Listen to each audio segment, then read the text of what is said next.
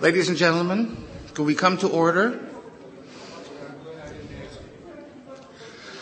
You have confirmed my practice never to give a break in class, because a 10-minute break becomes a 20-minute break, and students pay a lot of money to study with us. Welcome to our session on Pragmatism, Philosophical Analysis in Science, Influences and Interactions. I'm reminded of the gentleman who produced an Academy Award-winning film who was asked, how do you go about producing an Academy Award-winning film? And he said, I get myself a talented scriptwriter, a skilled director, great actors, and then I get out of the way, which is what I intend to do. My only problem is that there are different documents on the order of the speakers today. We are dealing with a J document and an E document. One document lists the speakers in alphabetical order, M, O, and S, and the other document lists them in inverse alphabetical order, S, O, and M. And I function here as R. And as R, I have determined, in consultation with the authors, with the three speakers, that we will follow the inverse alphabetical order. And we will hear from Professor Samuelson, Professors Oakes, and Professor Morgan in that order. The topic is Pragmatism, Philosophical Analysis in Science, Influences and Interactions. I've also been told that the tripartite title does not necessarily reflect the interests of the three speakers. They are all three speaking on all three topics, or two or one or none of the three, as the spirit moves them. The biographies and the accomplishments of our teachers today are, of course, in the back of the pamphlet. Please welcome Professor Samuelson.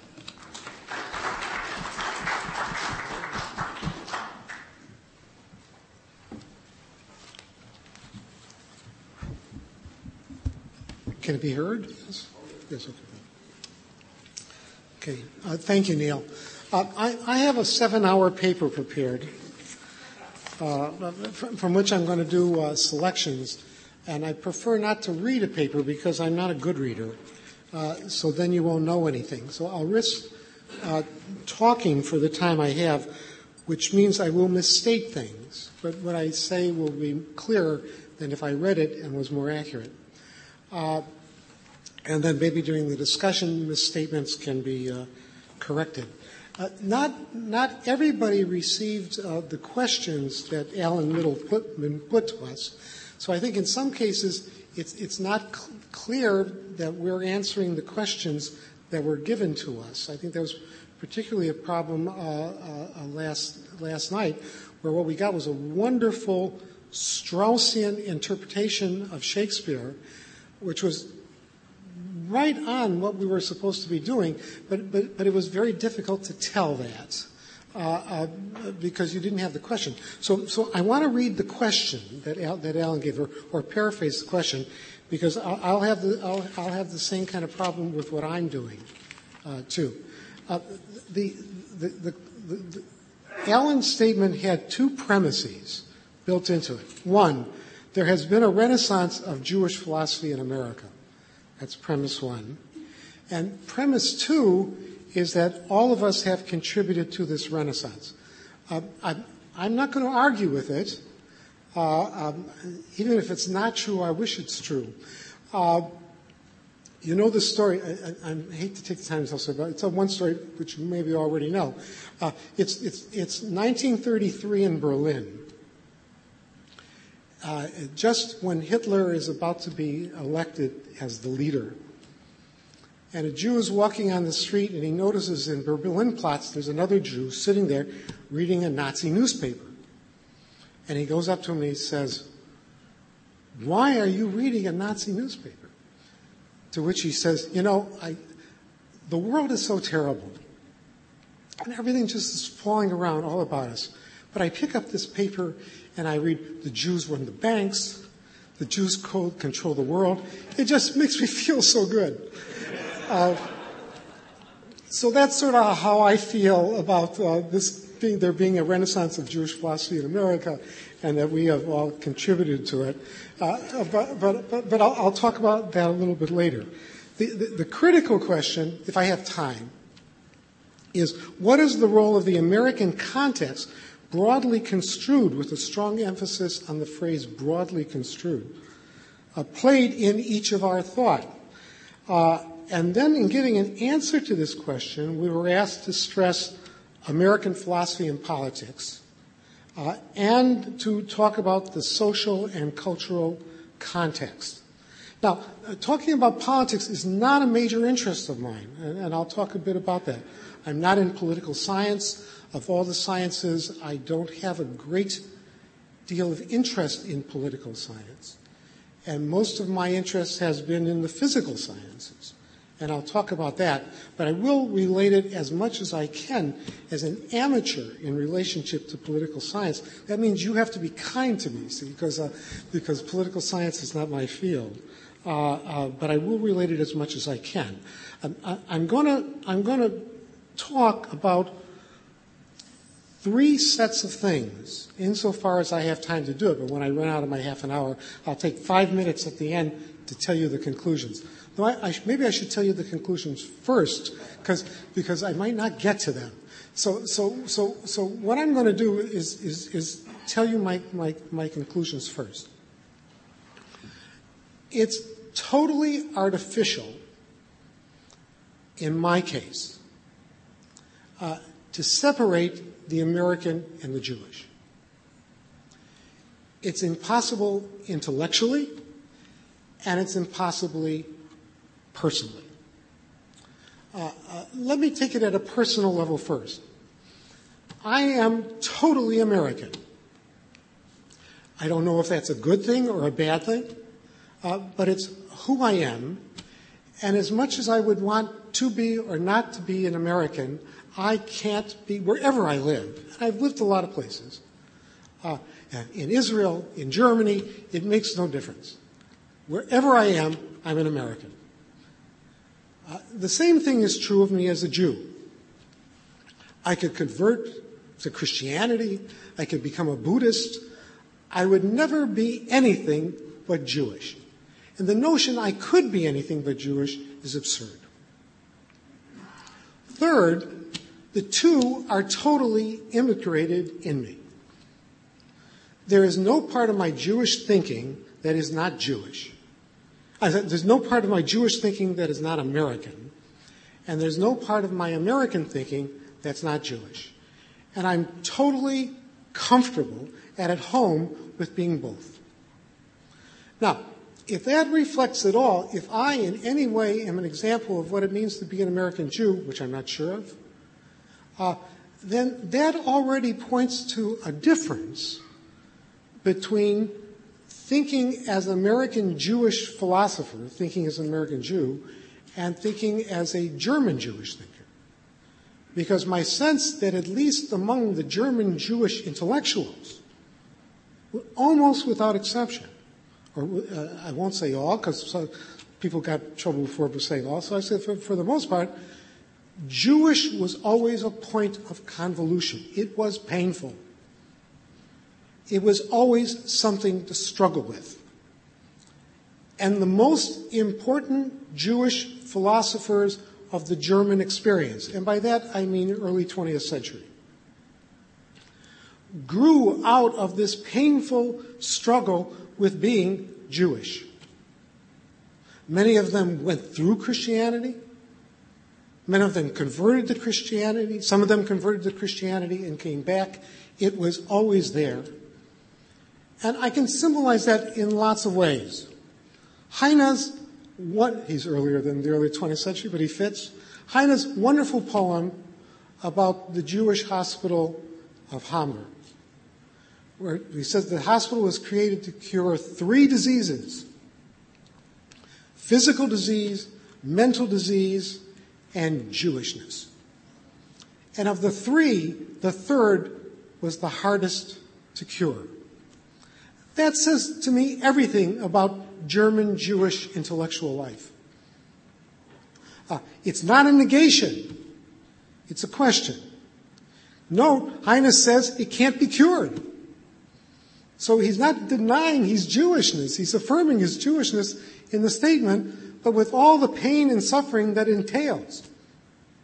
An example in another letter is that I've lived in Hamburg, and I'd be at a dinner party, and someone comes to me and say, "You know, I'm Jewish," as if he was telling me something important. And I would say, "That's very nice," and then he would sit there very proud of himself, having said that to me, and then I'd say, "What do you do about it?"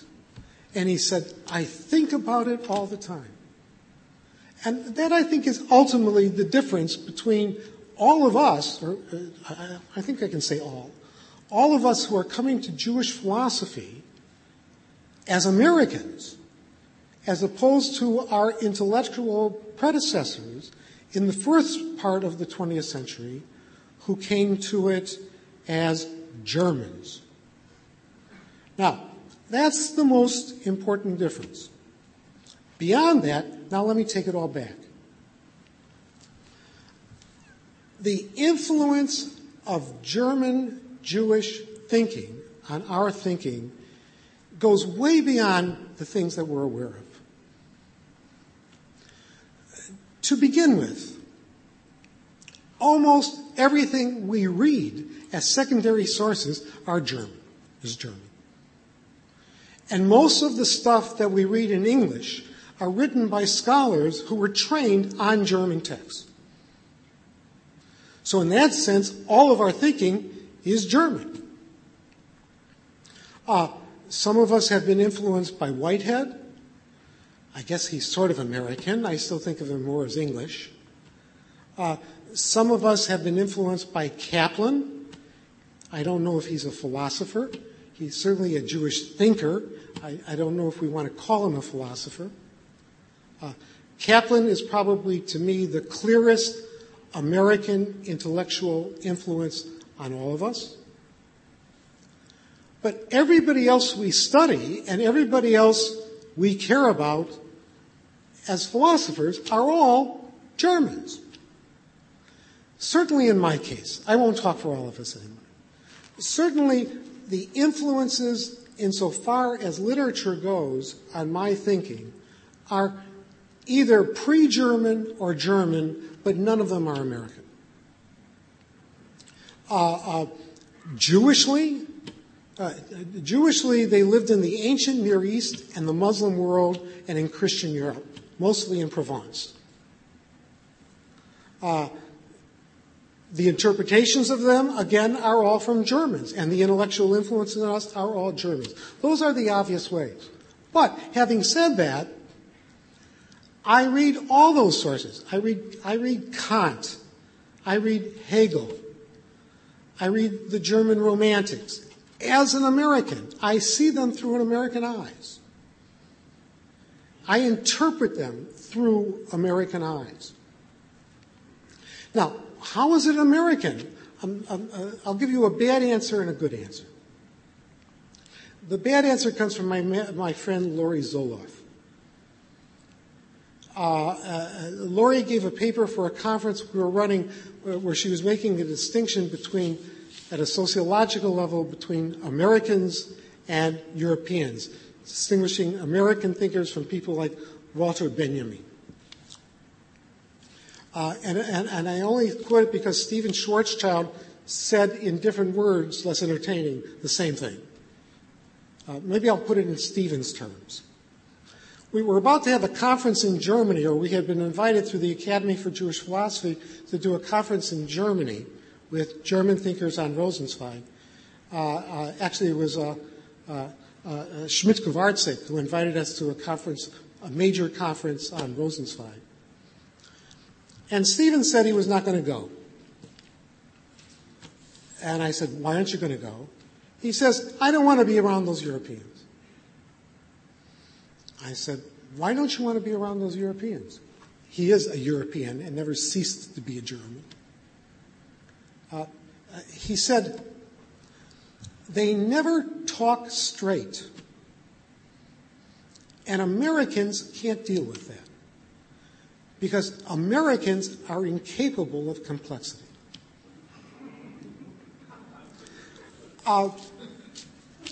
And that's sort of what Laura was saying too, that there is to our democratic style life in this kind of style a simplicity to us. We like to reduce things, and I'm talking about myself now, we like to reduce things to its simplest element and then focus on that. We think we can say whatever we want. And that's where Leo, it is really a Straussian position, I'm saying. If you remember the Persecution in the Art of Writing, the problem of we Americans, he said, is we think everybody was born in a democracy.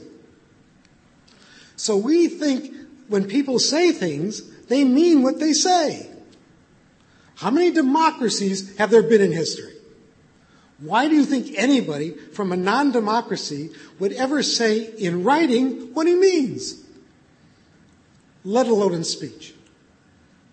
So on one hand, I adore the simplicity, the freedom of the simplicity that I have as an American, at least as long as it lasts. But I don't believe it will last forever. I think we are becoming as convoluted as the Europeans. And in becoming increasingly convoluted, we're becoming deeper, but at a great cost. Now, where do I get my American values from? Not from my reading. Well, I thought about that. One, it comes from being a Reform Jew. Growing up as a Reform Jew that went to a religious school that taught me nothing, but allowed me always to talk about ideas. And given the terrible public school I went to, which I hated with a passion, the only place in the world I found that I could talk about ideas was in my Reform temple. So I intimately associate doing philosophy with Reform Judaism, which for most of my life was the only Judaism I know, at least until I got to the Hebrew Union College. So that's one source. Another source, and maybe more important source, are movies. When I think about the things that form my character, probably the movies had more to do with that than anything else, particularly Westerns. And that's for good and bad.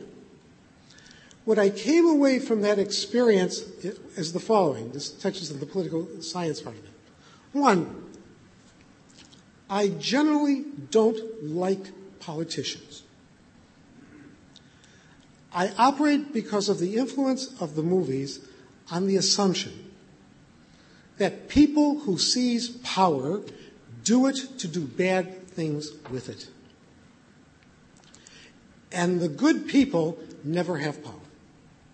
That was because the villains were always the people who had power. The other lesson I learned for the movement is you're always going to be a loner. Because the heroes were always loners. They didn't even have wives. And they did what they did and rode off someplace else to do their good. 3, doing the good has almost no connection with accomplishment.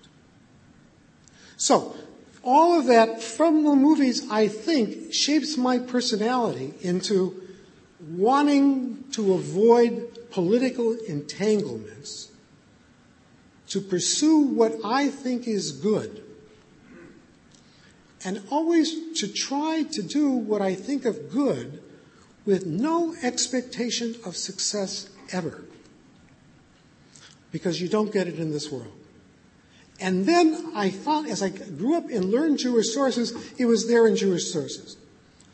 I mentioned the Ken Siskin, there's not going to be enough time to talk about it. How profoundly I disagreed with almost everything he said. And we've been friends for about 30 years, and I didn't know I disagreed with you so much. And so maybe it's something that has grown over the period. But Ken believes that you can have ideals that are achievable. I think that's astounding for him to think that. I think that any ideal that can be achieved is not worthy of the status of an ideal. In fact, it's even a form of idolatry. Okay? Now, I can give you wonderful Jewish texts on it, if I select them, as Ken does. Now, the main text I want to refer to, and this is all I'm going to say about politics, and then I'm going to talk about what I care about. Maimonides, at the beginning of the Mishnah Torah, in the Hilchot Yesodei HaTorah, says that what Judaism is, to paraphrase, Judaism is a way. Halacha means a way. And the way is to reach oneness with God. The ultimate commandment is to love and fear God. It's the same thing. That's the ultimate commandment. And you only achieve it through knowledge, through physics. You study physics to know God. And you'll never achieve it. You'll never achieve it. Because you're a human being. And it's the only goal that's worth pursuing. And then he says, if you go, not in the same place, you go to a town where there are no good people, what should you do about it? Move out of town. Live in the desert. Better to live around no one than to live with bad people. That's why I've never been interested in a university administration.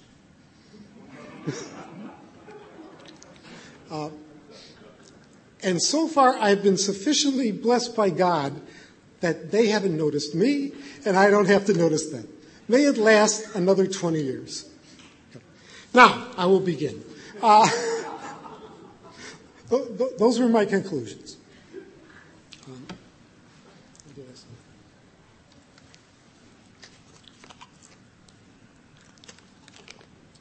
In answer to the questions, one is a general philosophical answer to Alan's question, and then there are two parts that deal specifically with my thought. On the history of the 20th century, the question is, given that there's a kind of renaissance, how could I interpret that renaissance to be true? The interpretation of the Renaissance to be true, Renaissance Jewish philosophy, is there have been post-Six-Day War lots and lots of Jewish publications, philosophical publications. And in that sense, it's true. I don't know how many people read it, except, beyond the people who write it, and not all of them. I don't know how much read all the things we write. But there really has been a lot. And at one point, I was going to go through a list of all the people, and it's a big list, and I would use the time, of all the people who are writing in Jewish philosophy, in a sense, all of whom should be here. I have a list of about 40 people, which is large. And then when we get to the published versions of this, I'll present all those people here. But that focuses around, I think, three major events, both happening post-Six-Day War. One is the work of Will Dietrich Schmidt-Kowarczyk, who created a major conference on Rosenzweig in which almost everybody who was anybody and who became anybody in Jewish philosophy was at that conference in Kassel. Now, I'm going to have another thing going with it. In all three cases, I should tell you the three cases. Schmitz-Kowarczyk's Organization of Rosenzweig Studies in Kassel. 2, Rafi Jaspi at the Open University of the Hebrew University ran over a period of 4 years through the Open Universities wonderful, wonderful conferences in Jewish philosophy where, again, almost everybody who did anything in the field came there, participated in, and including people who came afterward. And the fourth was the organization in the late 1970s of the Academy for Jewish Philosophy in America. So 3 major occasions. Academy for Jewish Philosophy in the United States, the JOSPI conferences, Open University conferences in Israel, and Schmitz-Kowarczyk's conferences in Germany. Now, in all 3 cases, what was intended to be accomplished wasn't. And this is also a judgment on political science. What was intended to be accomplished was not. And what was accomplished was totally unexpected. And maybe better. So let me take those 3 cases. The money that made the meetings in Germany possible came from Kohl. Kohl wanted to be able to arouse, to recreate among German youth patriotism. And he knew that in the eyes of the world, every time he attempted to generate the kind of patriotism that every other nation on earth takes for granted, he would be accused of being a Nazi. So he came up with the strategy that his real interest is he heard about Kohn's symbiosis of Judentum and Deutschtum. And on the basis of that idealistic work, because it's not a reality work, on the basis of that idealistic work, he wanted to sell to the German people that without the inherent Jewishness in Germanness, Germany is not German. So that if he could sell that Germany, Germanness rather, is inherently Jewishness, he could again talk about German patriotism without the association. Nothing even remotely like that was accomplished from the conference. It was a wonderful example of government giving good money for bad purposes.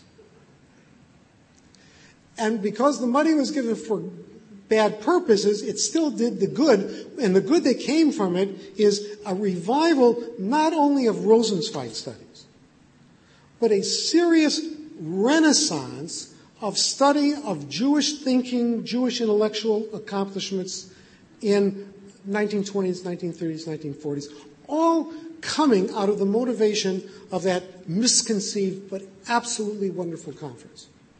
That's the one example. The idea of the Open University Project was totally Zionist. The way Jaffe was able to get the funding for this from the Israeli government ran on the Zionist idea that with the creation of the Jewish state, all intellectual activity, Jewish would go on in Israel. So all the Jewish scholars from all over Galut, from the diaspora, would come and learn the wisdom from the scholars of the Hebrew University. I got 5 minutes. That was absurd. It was just because most of the people who were doing the teaching were Americans to the Israelis. But it was a major contribution to the development of focus in medieval Jewish studies. The third, and that's what I'll end with, was the Academy for Jewish Philosophy. That was started by David Silverman, by me and David Blythe. And I'll tell how it was picked, because it was totally misconceived. You get a Reformed Jewish thinker, that's me, with a conservative Jewish thinker, that's David, and an Orthodox Jewish thinker, that's Blythe. And we'll put together a group of people, because the only Jews that matter are Reform, Orthodox, and Conservative. And we'll have 15 people. Why 15? Because that's as many essays as you could get into a volume. And we'd pick these 15 people, and we would meet every year on a different subject. And in the course of the year, we would cover every important question, philosophical question in Judaism. So we would do a series, let's say it would be 15 books. So we would do 15 books on the 15 subjects, and those would be the definitive statements on Jewish faith in the 20th century. Nothing like that happened. First of all, the 15 people didn't want to write papers every year. They said, "You kidding? Produce a paper every year? That's almost impossible." And then it started saying, "Can we have this person in it or that person?" So we expanded to an organization that became about 140 people.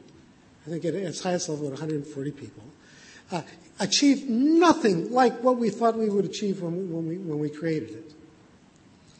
But I think what we did do is provide a stimulus for all kinds of people to bring Jewish philosophy into existence, besides contributing significantly to a lot of the books by a lot of people here, because we had 30 years of conversation. And I think all of us have influenced all of us, even though we've gone our different ways, in an important way, and that was totally unexpected. So what does that prove? Life is an accident. And sometimes wonderful things come out of that accident.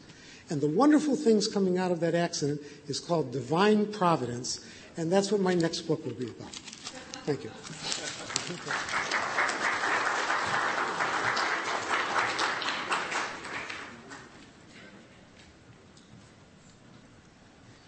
My thanks to Norbert, because his academy, and I always knew it as his Academy for Jewish Philosophy, brought me into Jewish philosophy. And so I'm very grateful. My other thanks are to our organizer, Alan Middleman, because the one thing the Academy didn't do, I think, is base its philosophic resources on this soil. Its resources tended to remain Aristotle and Kant, or Maimonides and Cohen Rosenzweig. So I thank you three quarters. In medieval Spain, Jewish theology was framed primarily by Muslim reception of Aristotle and to some extent Plato. Modern German Jewish theology was primarily Kantian. But American Jewish philosophy has yet to frame itself sufficiently in terms of a distinctly American discourse, which means I would suggest that it has yet to address in a systematic way the social and intellectual conditions of Jewish life on this American soil. Most academic Jewish thinkers in the U.S. and Canada, I guess, David, have instead tended to continue the vocabularies of German Jewish philosophy, or what has now become Franco-German philosophy.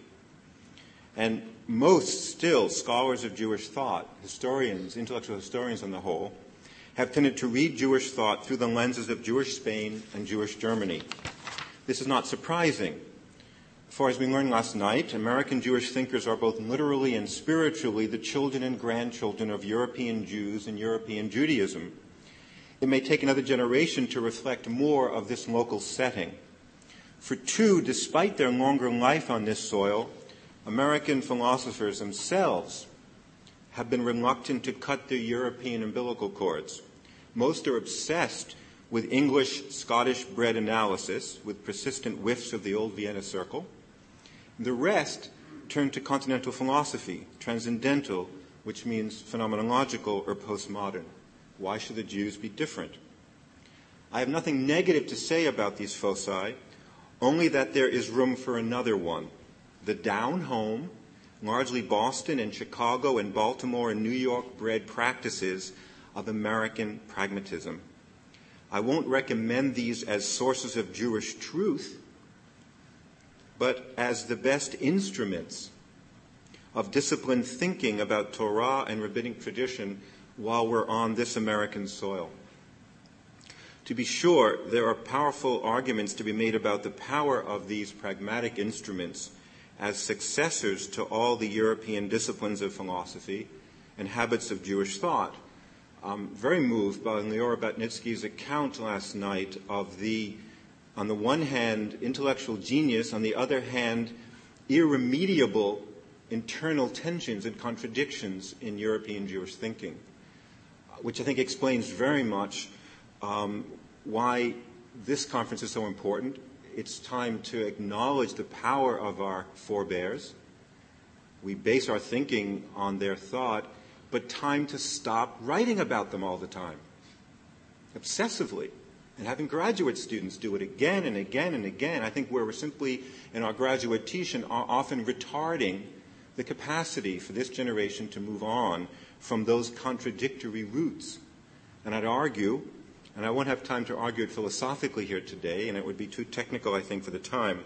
I'd argue that not only pragmatism, but certainly pragmatism, and therefore American, specifically American Jewish thought, offers one clear, logically grounded alternative, and perhaps a means of resolving in one way those tensions that Liora brought out last night. But we haven't done much to do that.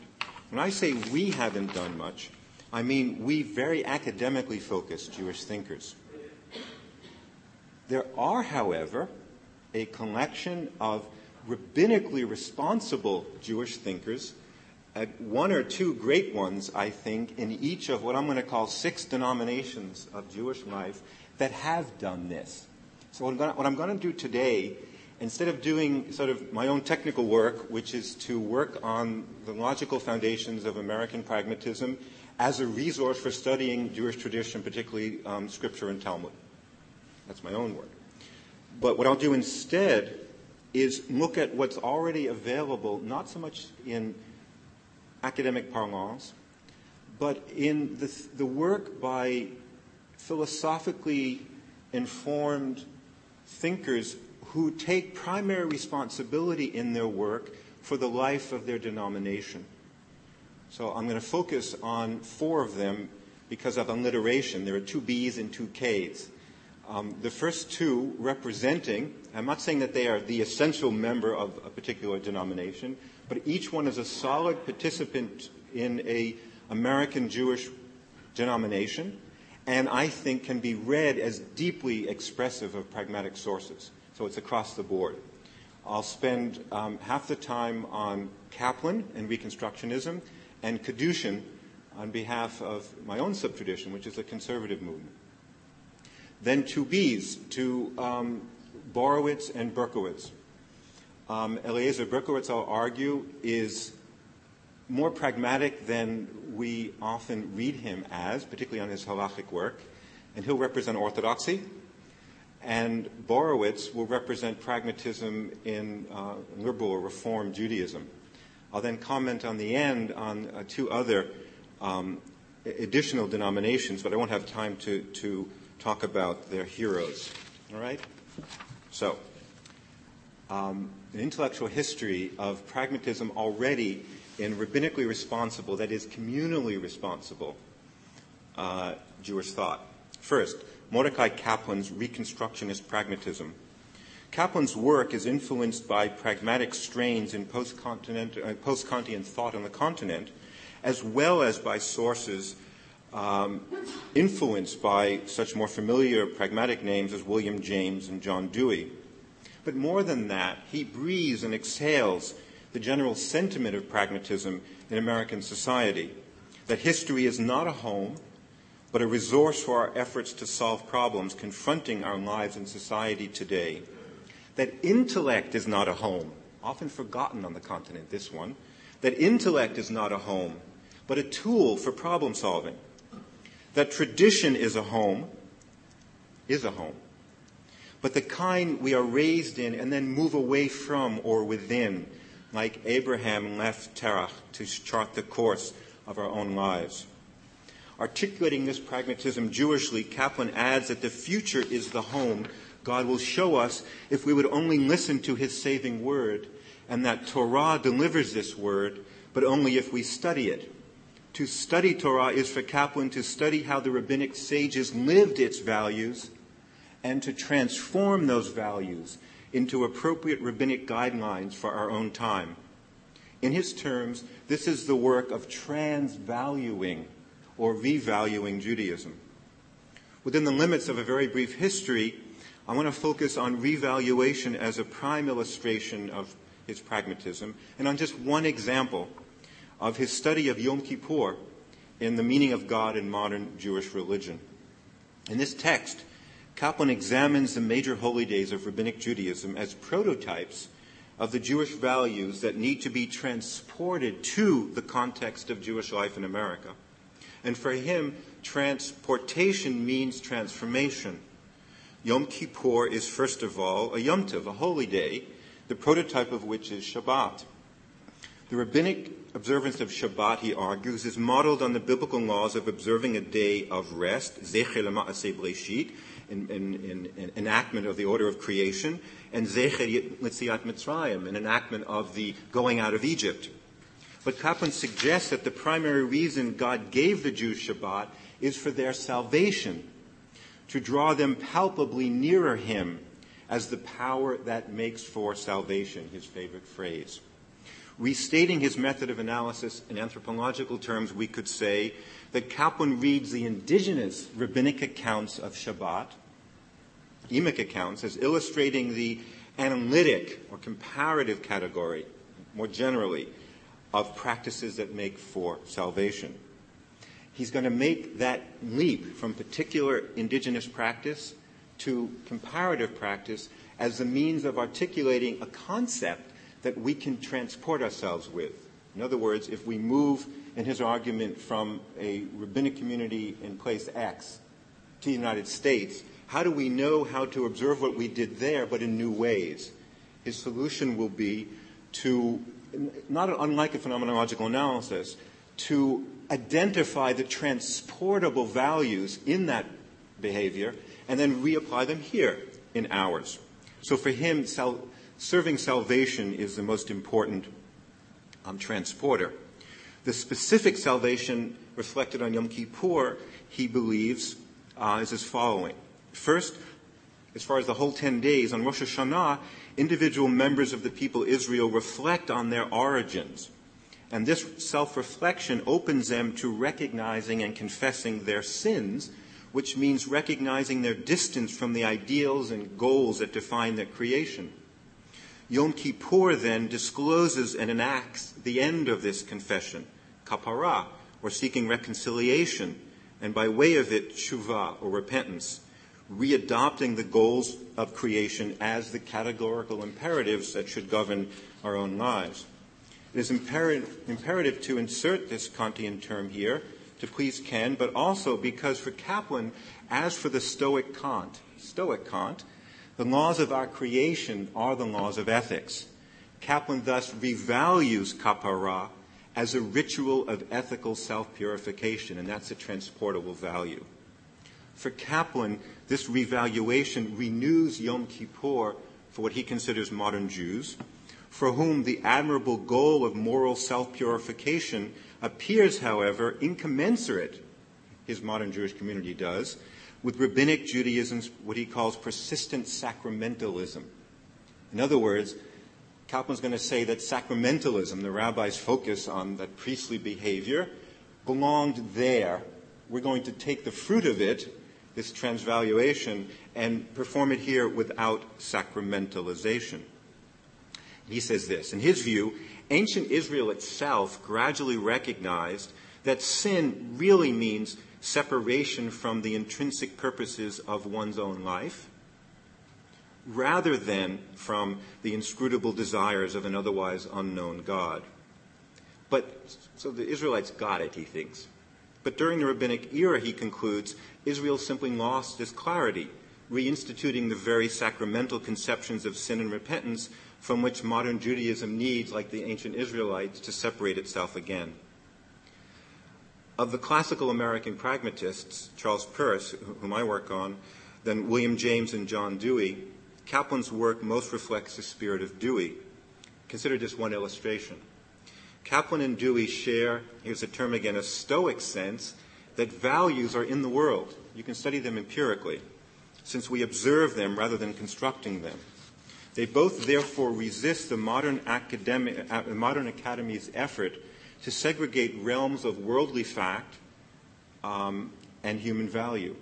That is, to segregate disciplines of natural science, or Naturwissenschaften, and of humanistic inquiry, Geisteswissenschaften. In other words, like Dewey, Kaplan believes that European thought, indeed, was beset by contradictory tendencies, and they were lent to Jewish continental thinkers. Among those tendencies was the insistence that we have to spend our time either studying empirical facts or constructing values. But like Dewey, Kaplan's effort was a third way, to engage in a practice of transvaluation that belonged both to the study of the world and to our moral life. Second example, again, just brief examples from each one. For the conservative movement. This will be a little longer because I like it more. Max Kadushin's conservative pragmatism. Max Kadushin was Kaplan's close collaborator in the earliest years of what would become the Reconstructionist movement. Sharing in American pragmatism's critique of the abstractive turn in modern philosophy as well as classical theology, they both promoted an action-oriented and reformatory model of religious thought and institution building. Sharing, furthermore, in the Jewish Theological Seminary's historical approach to rabbinic scholarship, they both reread the sages' religious practices as tokens of the underlying values of Torah, if you recall, the transportable values. And they both identified these values as guidelines for renewing and reforming Jewish behavior in ways responsible to our actual context of life. But they parted ways, however, Kaplan and Kadushin did, over the authority of classical rabbinic practice as a standard for this renewal and reform. For Kadushin, Kaplan conceded too much to the modern context of Jewish life, revaluing classical Judaism in the image of modernity rather than translating it into that. For Kadushin, indeed, we might understand God's actions in new ways, but God remains Hashem, Borei Olam, creator of the universe, not a power for salvation. Historical scholarship might warrant our reinterpreting what it means to act halachically in our age, but the halachot remain commandments, mitzvot, not instruments of Jewish self-realization. In this terms, you could say Kadushin might sound like a traditionalist and Kaplan a modernist. But we can make more sense of these differences if we ascribe them to two different forms of American pragmatism, both pragmatic. Reflecting Dewey's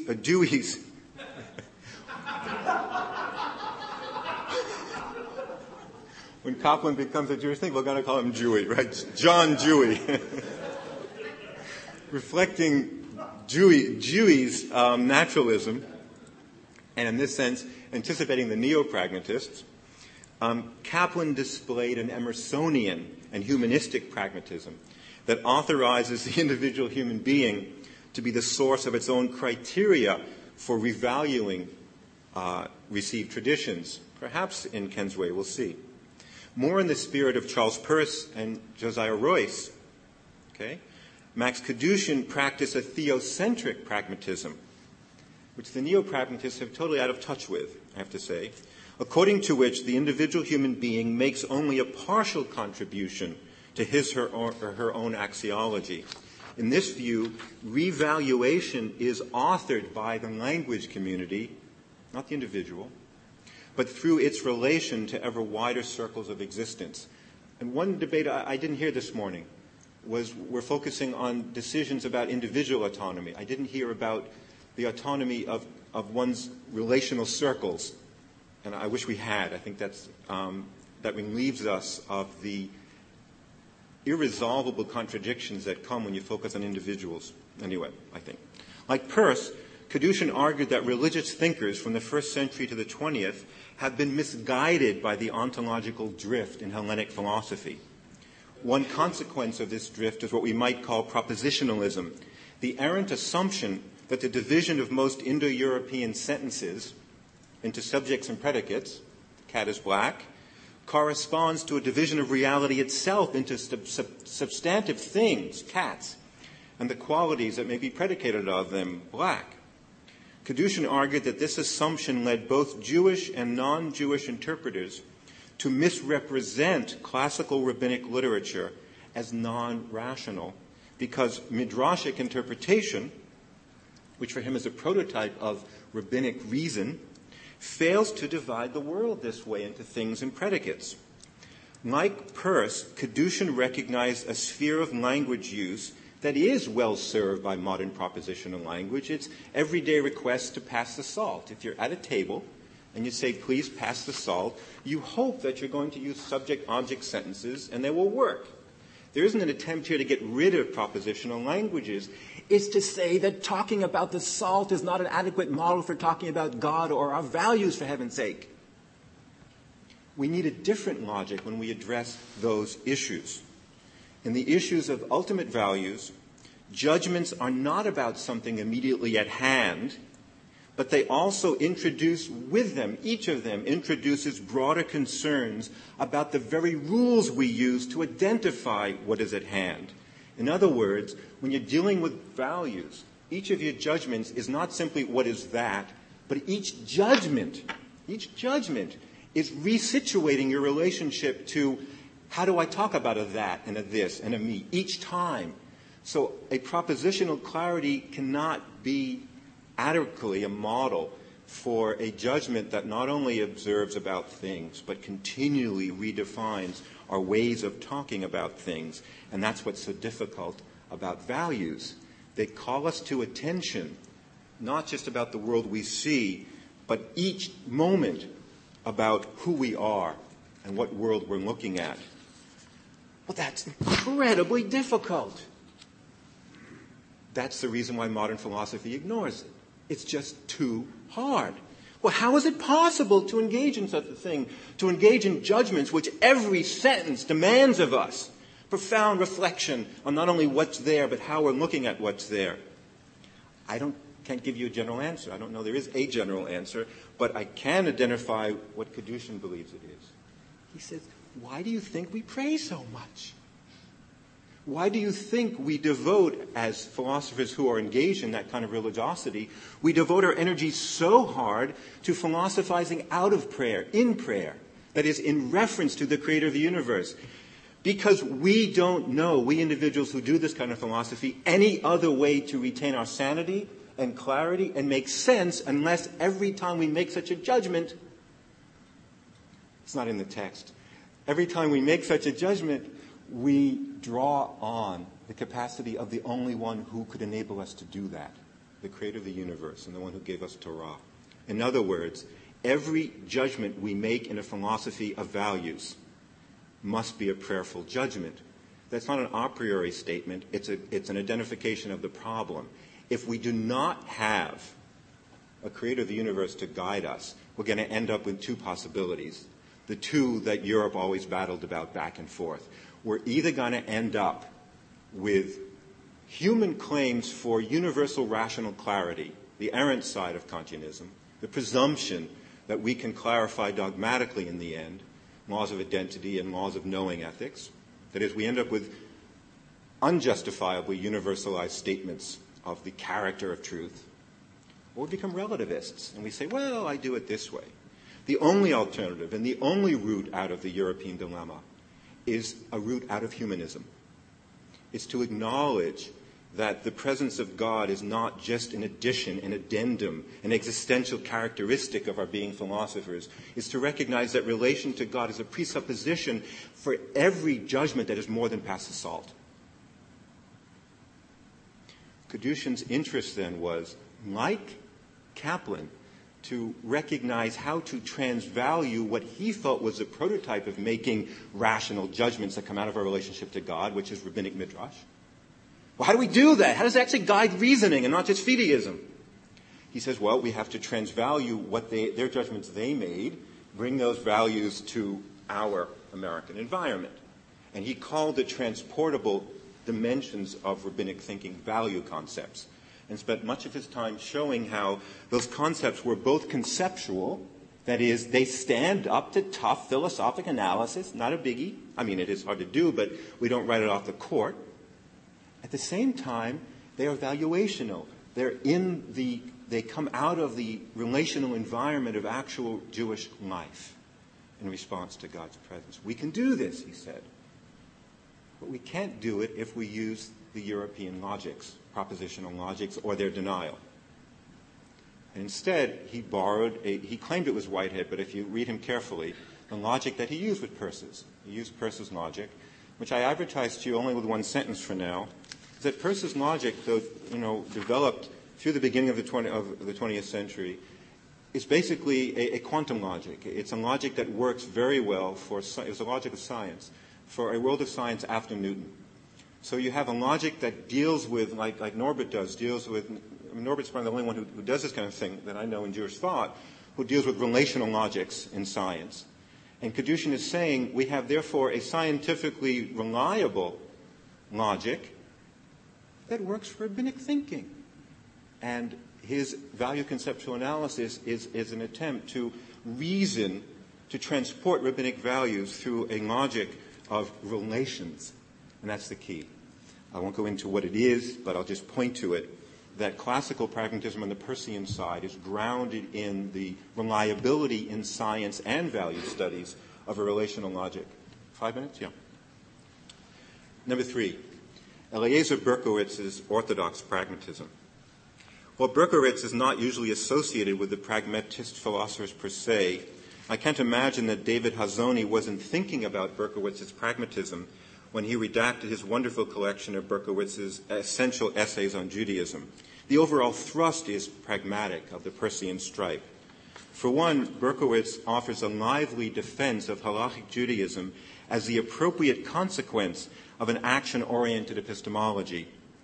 Peirce's pragmatic maxim was, in a word, that we know anything only by observing how it behaves in our world. Berkowitz extends that kind of understanding to our knowledge of God. How do we know God? The rabbinic sages, he claims, know God by his acts in this world. Take, for example, the medieval philosopher Nachmanides' favorite reading of Ehyeh Asher Ehyeh in Exodus 3, I will be what I will be. He says, unlike Maimonides, who defines it essentialistically, he says, this is the name that simply says, am I not known according to my acts? You will know me as I am there.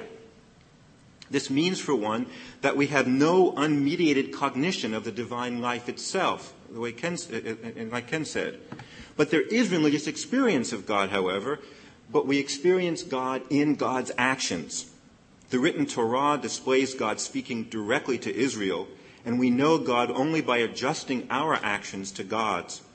This adjustment is displayed and guided by the halakha. If I am Torah true, you will see this by the way I act.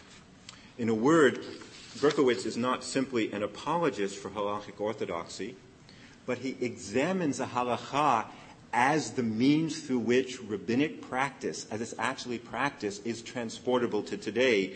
And the only profound difference, I think, in his pragmatism and, let's say, Kedushin's, is that Kedushin will allow us to, through a kind of phenomenological work, talk about the value and then reinstitute halachic behavior here. And Berkowitz, surprisingly like Borowitz, the reform thinker I'll conclude with briefly, Berkowitz argues that we can't trust human reasoning to abstract values from an ancient to a contemporary environment. We have to allow the specific injunctions of practice to be their own transportation route. How do you do that? You wait for the contemporary rabbinic community to reinterpret through case law, in a sense, how to reenact those laws. But if you read through Berkowitz's justification for that, I think you'd be surprised to see how profoundly consistent he is with the pragmatic rules more generally obeyed by Kaplan and Kedushin.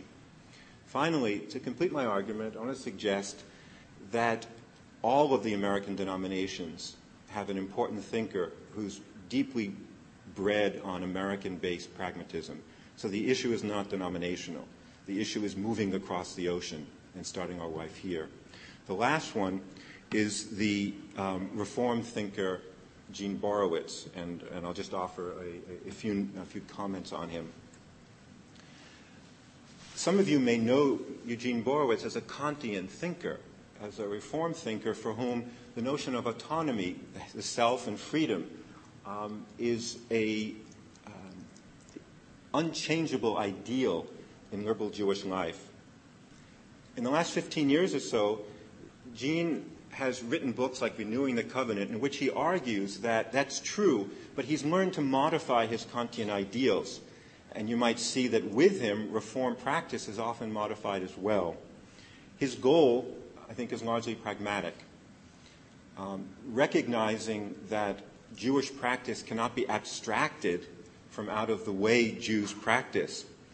I think you can read his book, Renewing the Covenant, as another effort by another American rabbinic pragmatist to teach us another way to transport values from the rabbinic nexus to American life today. And I think the only difference in practice between Borowitz and Berkowitz is not in their pragmatism, is not on their concern for transportation, and it's not on their interest in halakha. It's simply on the notion of autonomy. And I'll close with this. Gene has had I've overheard many debates between Gene Borowitz and David Novak on the question of autonomy. Everybody has an ongoing debate with David about something. On this one, David argues to Gene, why do you have to keep the term autonomy? You don't even mean it. Gene answered back early on, I do, because if you don't have the term autonomy, you have something like what Ken was concerned about, the imposition of a rule without my consent. But if you look at his recent writings, Borowitz retains the term autonomy, but he says, I'm talking about the autonomy of a Jewish self, not a generic self, or not a transcendental ego, in the Kantian sense. And what is a Jewish self? He says, it's a self who is always already engaged and bound by a Jewish covenant, who's already engaged and bound by relationships and obligations to other Jews. It's not a separate self. That is, it's simply a focus. That person is a nexus of relations in a Jewish community. And that person does not just act heteronomously, but has judgment. Well, if you think about a person acting that way, then that person is also acting on behalf of all of his or her relations and on behalf of her people. Well, that kind of autonomy is simply the autonomy of Israel in relation to God. And on that, I think all four of these rabbinic thinkers would agree. Thank you.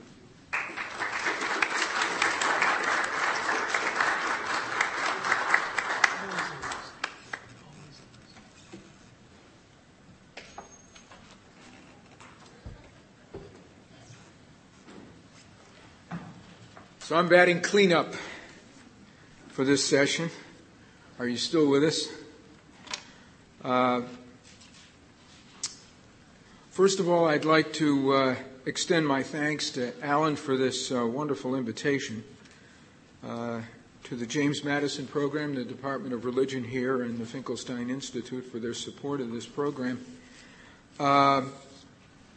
It's really a great honor to be included in this group.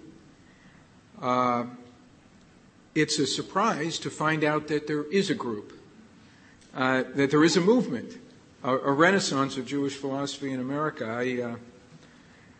I guess I didn't realize until I came and saw the posters and the program and with all its formality that there must be something happening. Now,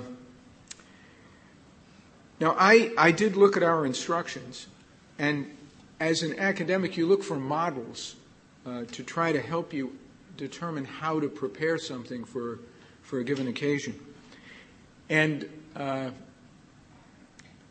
model that I came up with is the kind of statement that we're asked to write when we prepare tenure and promotion cases for ourselves as academics. We're asked and invited to say something about our academic career and our research program and where we have come and where we're going.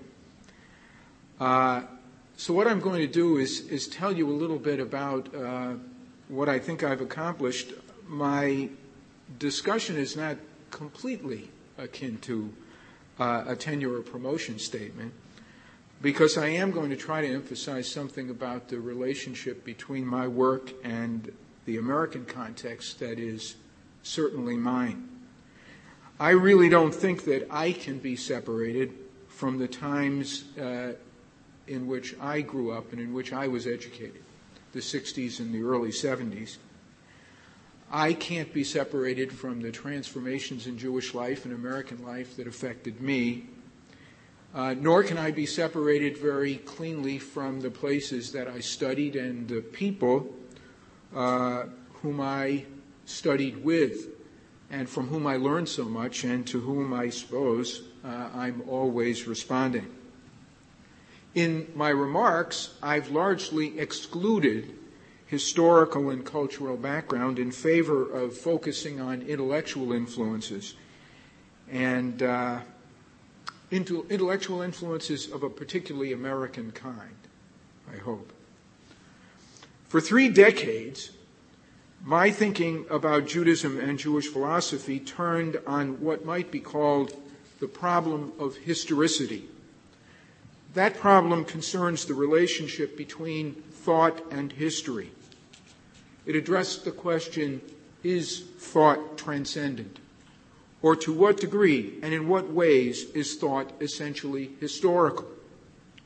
Thought, to me, included scientific theory, moral principles and convictions, metaphysical and other philosophical claims, and religious beliefs or doctrines. History included historical events, human experiences, and actions of all kinds.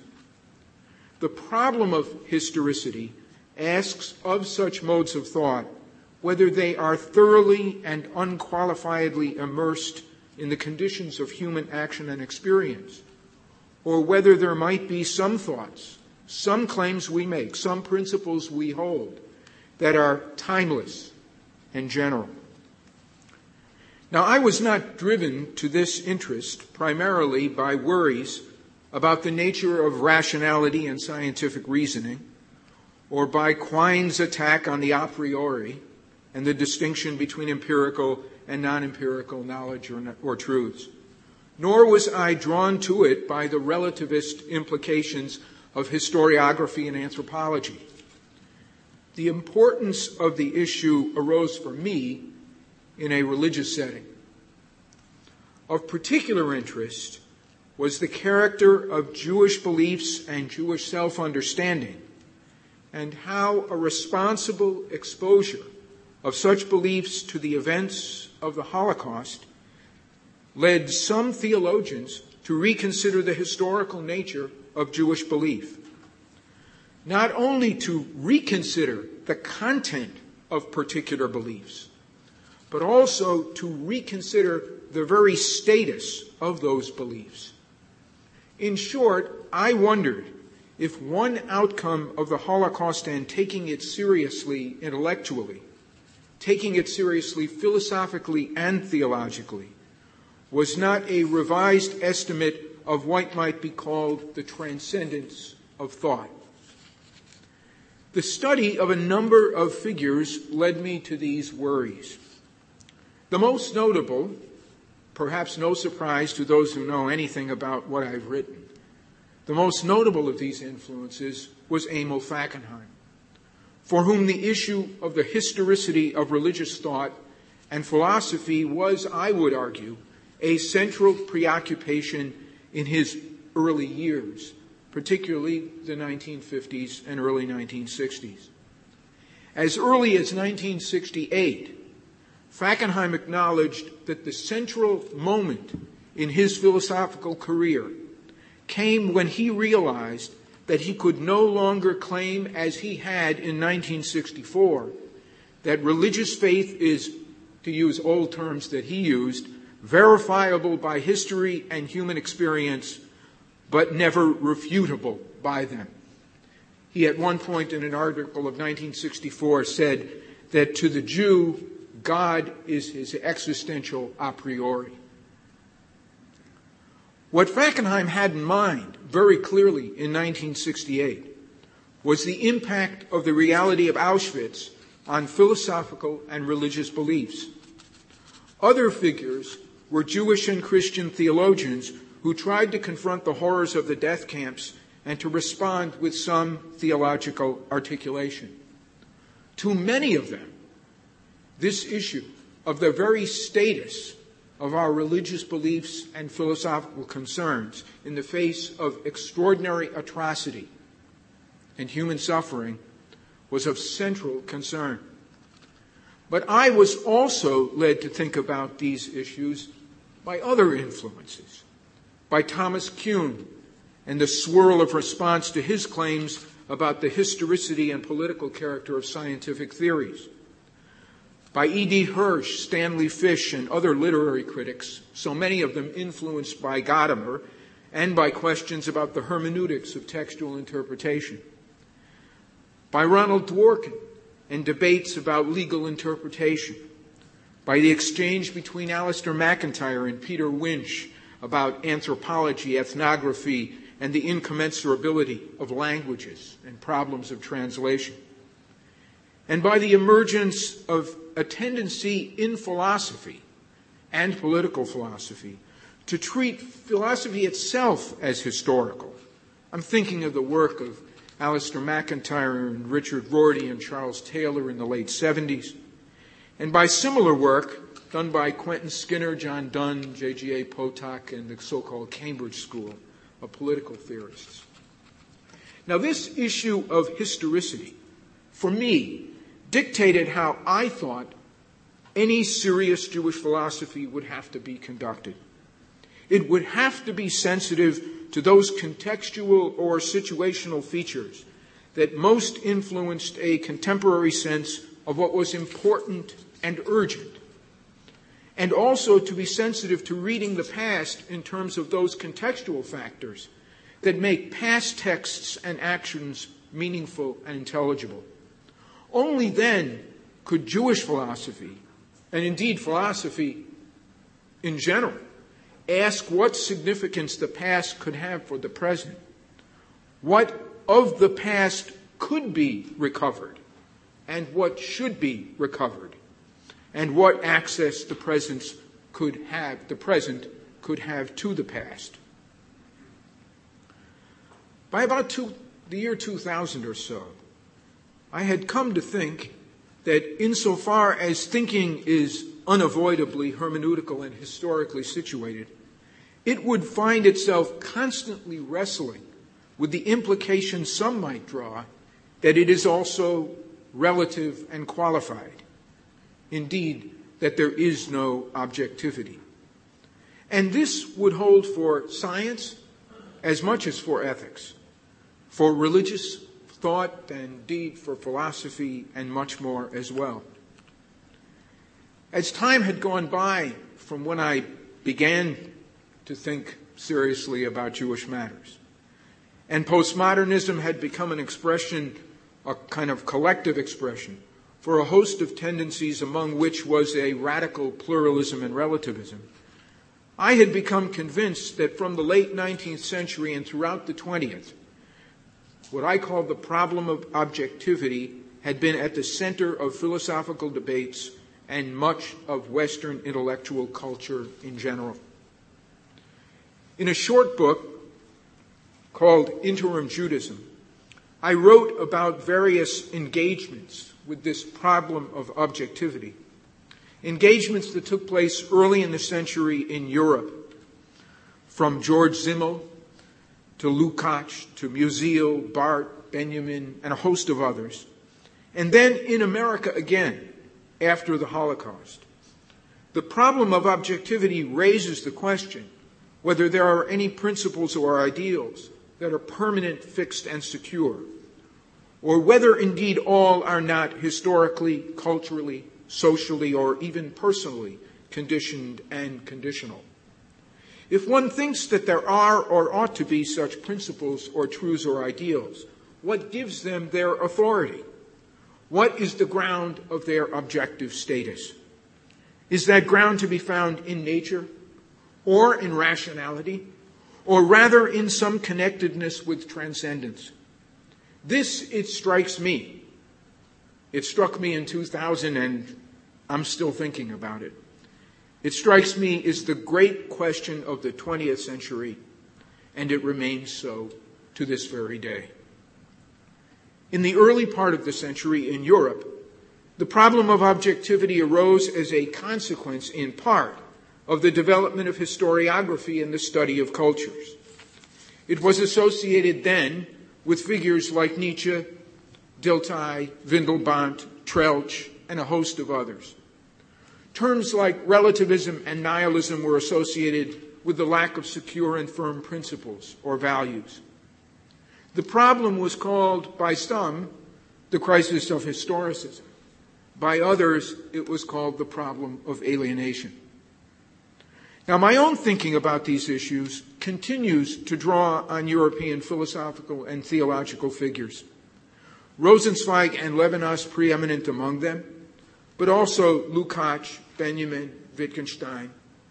But I recently have come to appreciate the important ways in which these same issues have emerged in Anglo-American philosophy of the past several decades, in English-speaking philosophy, and have been thus re-articulated and clarified. Let me say something about how this is so for several figures whose work I think has untapped significance for Jewish philosophy. Charles Taylor, Hilary Putnam, and especially Stanley Cavell. If there were time